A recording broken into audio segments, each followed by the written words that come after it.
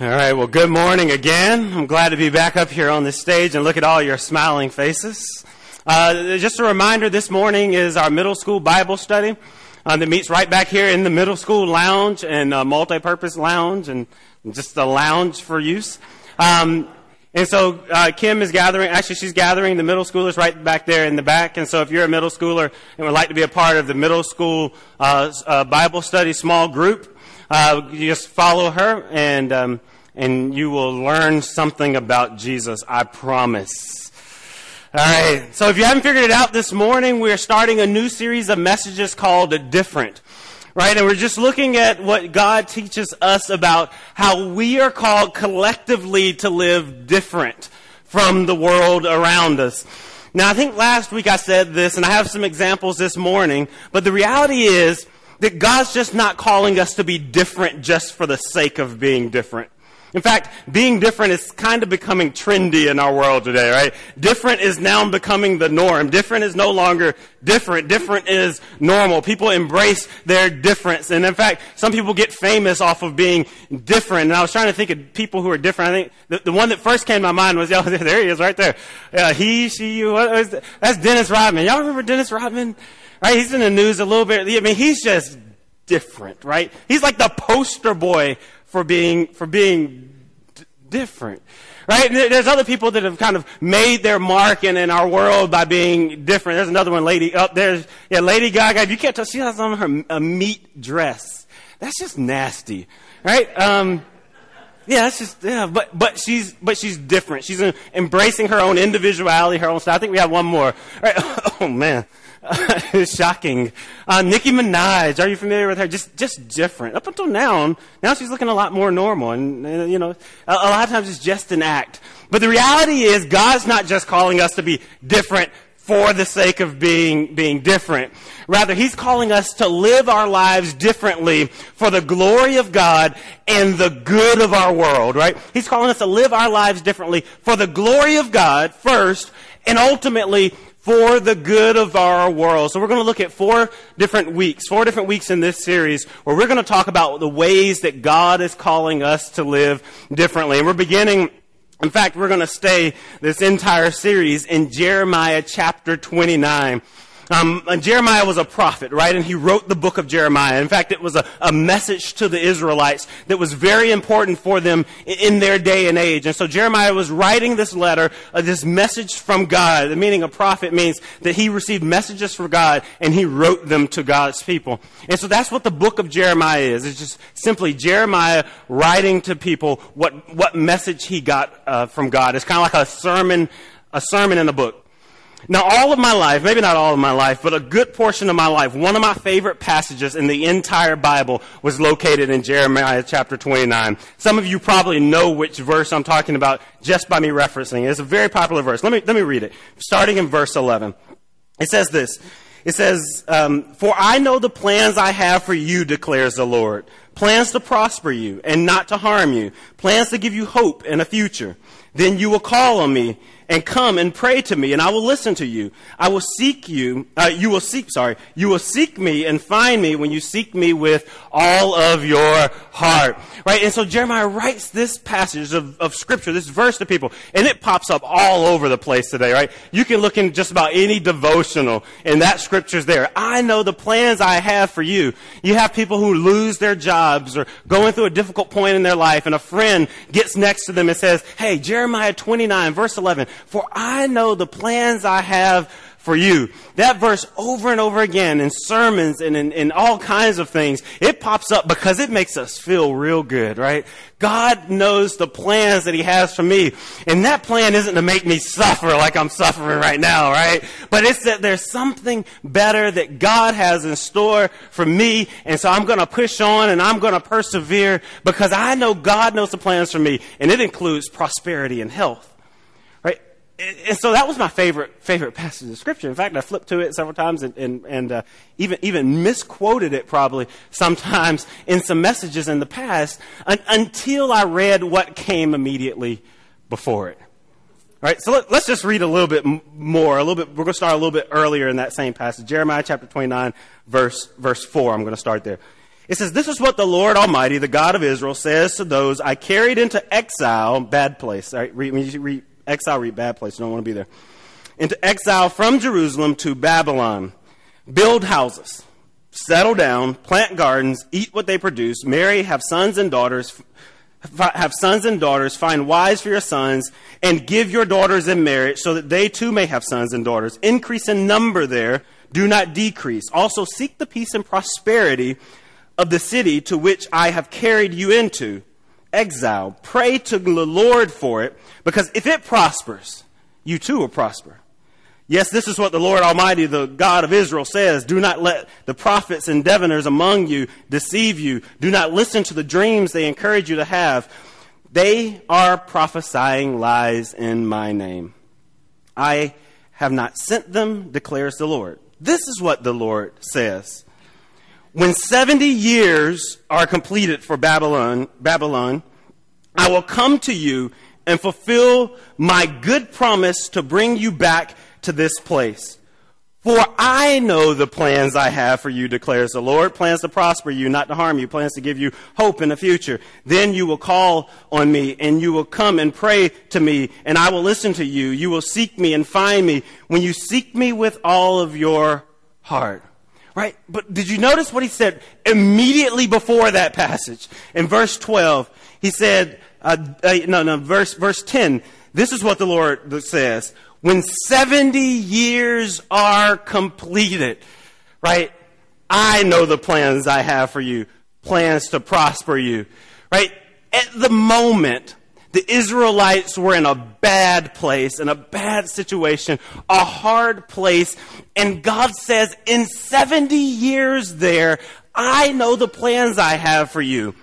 You see, the overarching principle in this passage to the Israelites from God was embrace the moment that you're in, because some of you are going to die there, right? Embrace that moment, because I know the plans I have for you, and some of you aren't going to make it out of this hard, rough, difficult place. Embrace the moment that you're in right now.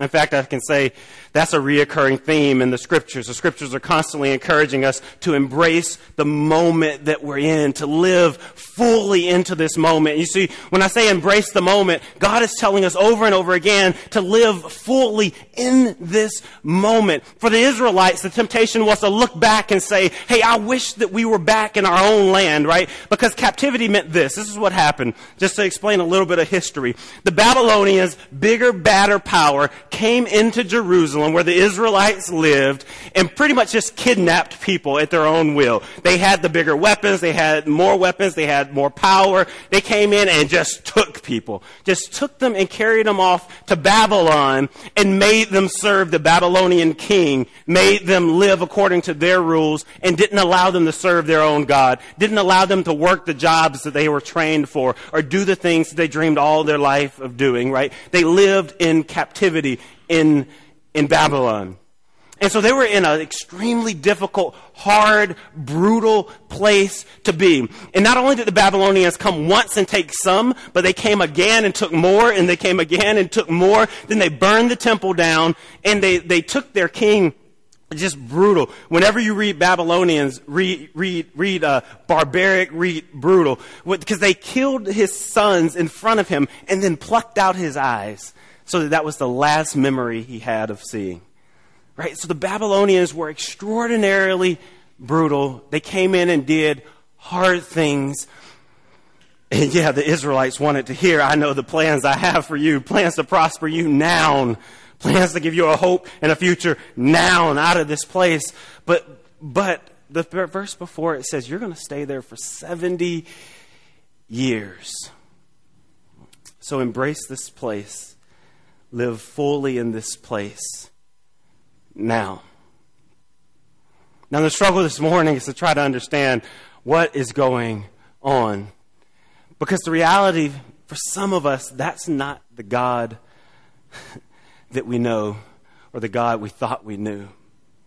Right? For some of us, that message is quite discouraging because it's hard to hear because we're in a hard place. and we don't want to stay there for 70 years. And so we're going to wrestle with this passage. And I'm sitting here thinking right now, maybe I shouldn't have preached this passage. It's kind of like a downer. It's a nice sunny day. All right. It's a hard place to be.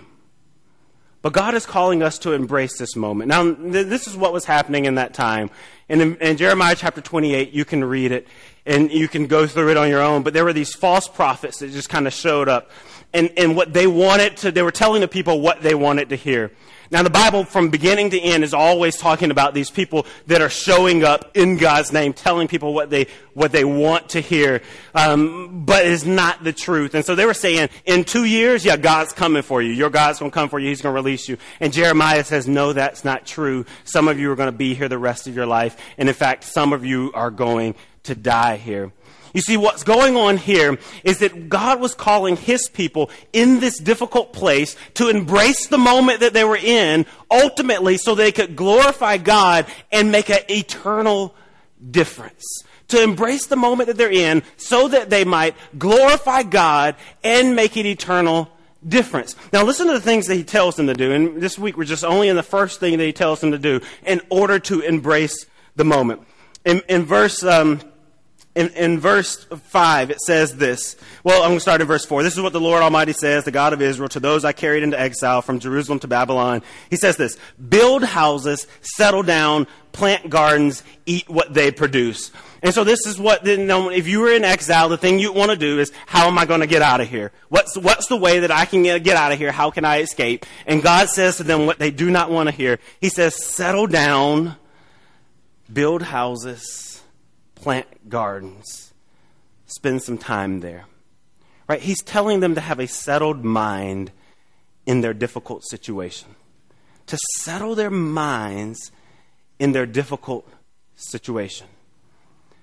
Because here's what happens. At least this is me. Maybe I can only speak for myself, and you can amen if I'm speaking for you as well. But when I'm in a difficult time, I'm either doing one of two things, right? I'm looking back and I'm saying, I wish things were the way they were back then. Life was so much simpler. It was so much easier. I didn't have so many things to concern myself with. I didn't have so many health challenges. I didn't have so many problems in my family. I didn't have so much mess going on. Or I'm looking forward to the future and I am saying, I can't wait till I get out of here. I know my destiny's just around the corner. God's got a blessing with my name on it, right? And it's right there. I can see it. At least I think I can see it. And I'm sitting there doing both of the two, and I'm not living in the moment that I'm currently in. And what God is teaching his people is that you will always hinder your potential if you're living in the past, right? If you're constantly living in the past, you will never fully see God's potential and what God wants to do in your situation carried out through your life, nor will you experience God's power more fully if you're living in the future, just waiting for tomorrow, waiting for the days that are to come. But rather, he's saying, live fully now, embrace the moment you're in. I know that it's difficult, but there's space there for God to get the glory. There's space there for the good of this world. There's space to settle there. So he says, settle down, build houses, plant gardens. Now, when my wife and I, when we first got married, we were living in East Point, actually, in a little one-bedroom apartment. And growing up, I always liked gardening. I always planted a garden at my parents' house. I don't know what it was. From the time I was young, from the time I was little, I just remember planting gardens every summer. I always plant this garden. Couldn't wait to grow up and get my own house, hopefully a lot of land, and plant this garden. Well, things didn't go as planned. I ended up in a little one-bedroom apartment. We didn't even have a house plant in that apartment. I don't even know if we had space in that apartment for a plant. It was taking up too much space. One little bedroom and one living room. The kitchen was... It was small. And so we lived there for a while, and we didn't plant a garden. In fact, we didn't settle there for too long. And then after that, we moved to Milledgeville, Georgia, where I pastored a church down there. And we lived in the parsonage right next to the church, and there were pecan trees all around our house, but you really didn't get much sunlight, and there wasn't a good place to plant a garden. In fact, I think right out behind the house, we planted a few little herbs, and not that kind of herb, if that's what you're thinking. A few little culinary herbs, the kind that you cook with, right? Some cilantro, some oregano, some basil. Let me clarify, because this is being recorded. So not that kind of herb. We planted a few little herbs and some tomato plants in a little pot, and so we had some house plants. We had a little bit more space at that time, but we didn't really plant a garden, right? Then we moved up to Jersey, and here we are renting another house. This huge oak tree in the back. It was beautiful oak tree, but it got a lot of shade. We had this little deck on the back where it was a great place. So I got some plants and put them in a little pot and tried to grow them there. And a limb fell off the oak tree and crushed the deck and the plants, killed everything. It was awful. Because my little garden that I was trying to start in pots just didn't work. We didn't plant a garden there either. Then we came back here to East Point, right? And we bought a house. And I bought a chainsaw, right? And I began cutting stuff down and clearing the land, right? Since I was going to plant a garden. So all last summer and all through the winter, when I cleared out this space, and this year I planted a garden. I've been eating cucumbers and tomatoes and got some good herbs in my garden. Not that, no, I'm trying to sneak in my fence. We got dogs. It's not that kind of herb, all right? But yeah, we planted a garden. We settled down. Right? See, gardening is symbolic for settling down. Jesus says to the Israelites, there, build houses, settle down, plant gardens, live as though you're going to be there for a long time. Right? Live as though you're going to be there for a long time. Now, maybe you're asking this question, and I know for me, I ask this question when I read that passage. How could God say that? God's supposed to be my rescuer. God's supposed to be my deliverer. God's supposed to bring me out of this situation. And God does say, I know the plans I have for you. I mean, it is there. But the reality is, God is with us. And this is how God says this. God is with us in the troubled times. God is with us in the troubling times. God is with us in the times when we're suffering and feel more pain than we've ever experienced. And there's glory there for God, and there's good there for this world. You see, the reality is this, that we will never experience God's full power over our situation if we're constantly running around looking for a way out of our situation. If we're too busy looking for what's next, when is my change coming, we'll never fully experience what God wants to do in the midst of our situation. You see, God wants to do some powerful things. He wants to prove himself in some mighty ways, but we don't give him an opportunity when we're constantly looking for, when am I leaving this place? Because it's difficult here, it's hard here. God is saying, settle your mind down there, right? Plant a garden. Live as though you're going to be there a long, long time. And you'll discover what true joy is about. A couple of weeks ago, we finished up a series where we were talking about joy. And we looked at it, and we'll experience this even in our own life. We looked at the reality is that we don't find joy in pursuing things, right? We find this kind of temporary happiness. You get a new car. I remember getting a new car was just like, that was just like Christmas morning when I was a little kid, right? You got a new car. It was just, you were excited about it. There were different things that excited you. My phone is, if you ever call me on my phone, my phone is having some problems where it's going in and out right now. Like people are talking, I'm talking to people and they're like, I can't hear you. And then they can hear me. And then, cause I start talking louder and they're like, you're shouting in my ear. My phone's having issues. So I went to AT&T the other day and I went to AT&T and I was hoping to see this phone that I really wanted. As I went, you go through and you just start playing with all the different phones. So I'm going through and I'm playing with all the different phones, trying to find the phone I want. And no phone really jumped out to me, right? Because if you have a smartphone, smartphones are now, and there was a time when the iPhone was like all the rage and you went in and it was like, oh, I can't wait for the day I can afford that. And now smartphones are almost just like smartphones, right? They're not a novelty anymore. They're kind of getting old. And yeah, they're constantly trying to make improvements, and they're constantly bashing Apple for not making improvements. But the reality is, the technology is almost advanced to the place that it's going to advance. At least that's the way it seems to me. Maybe I'm just boring. But what we see here is that I don't know. I don't even remember where I was going with that.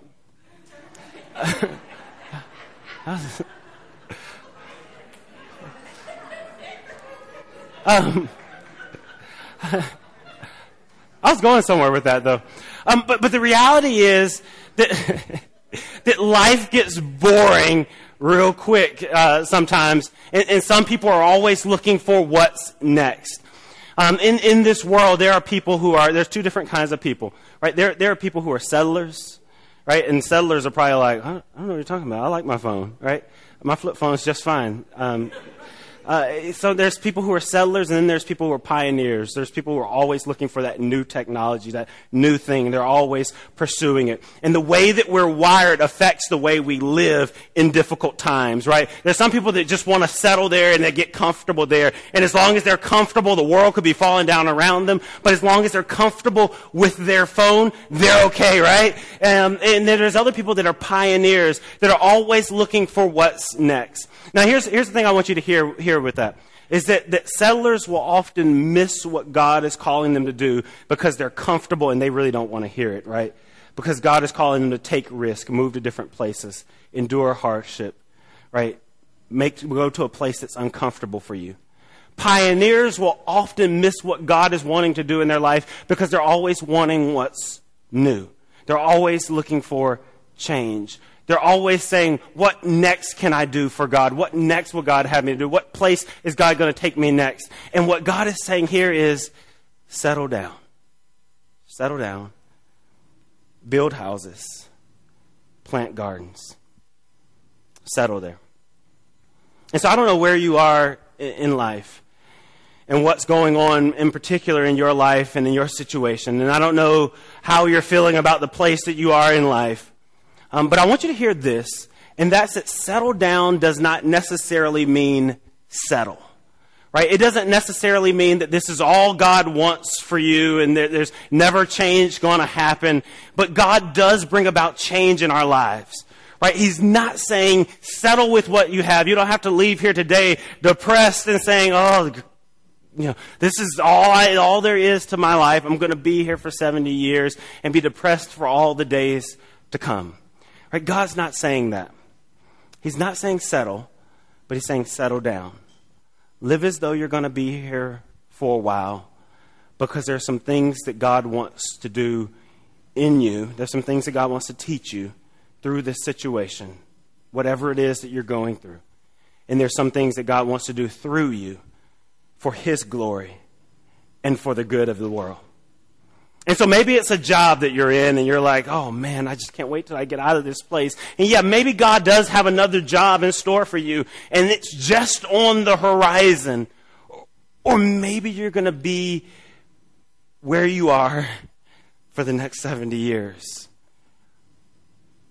The reality is we don't want to look back and say, I wasted so much time wanting this, what's next that God had for me, that I didn't take advantage of the opportunities that were here in my space, in this place where God had me at that moment.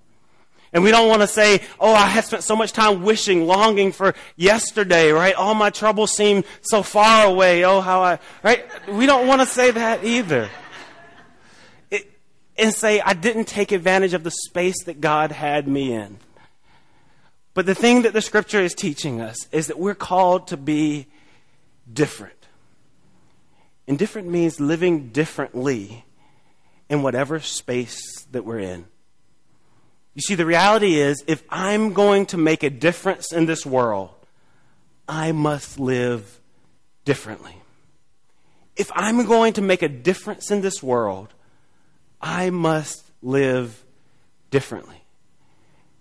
If I'm going to make a difference in this world, then I must live differently. You see, difference, this series, these messages begin with this message. We must live differently. Build houses, settle down, plant gardens. Let's pray. God, we give you thanks this morning that you've spoken to us through Jeremiah chapter 29. Yeah, and it's a hard message for some of us to hear. But God, you are able to comfort us in this space. And so God, I just pray that we're able to let go whatever is holding us back from settling here, wherever we are. But God, even as we settle, God, we want to be ready for what you have in store for us. So help settling not mean closing our mind to opportunities and places that you would bring us to, but just being okay where we are and not missing opportunities for your glory and for the good of the world wherever we are. God, please help us to settle, but not to settle with things the way they are. May we work for change, work for your glory, work for the good. It's in your Son, Jesus Christ's name, that we pray. Amen.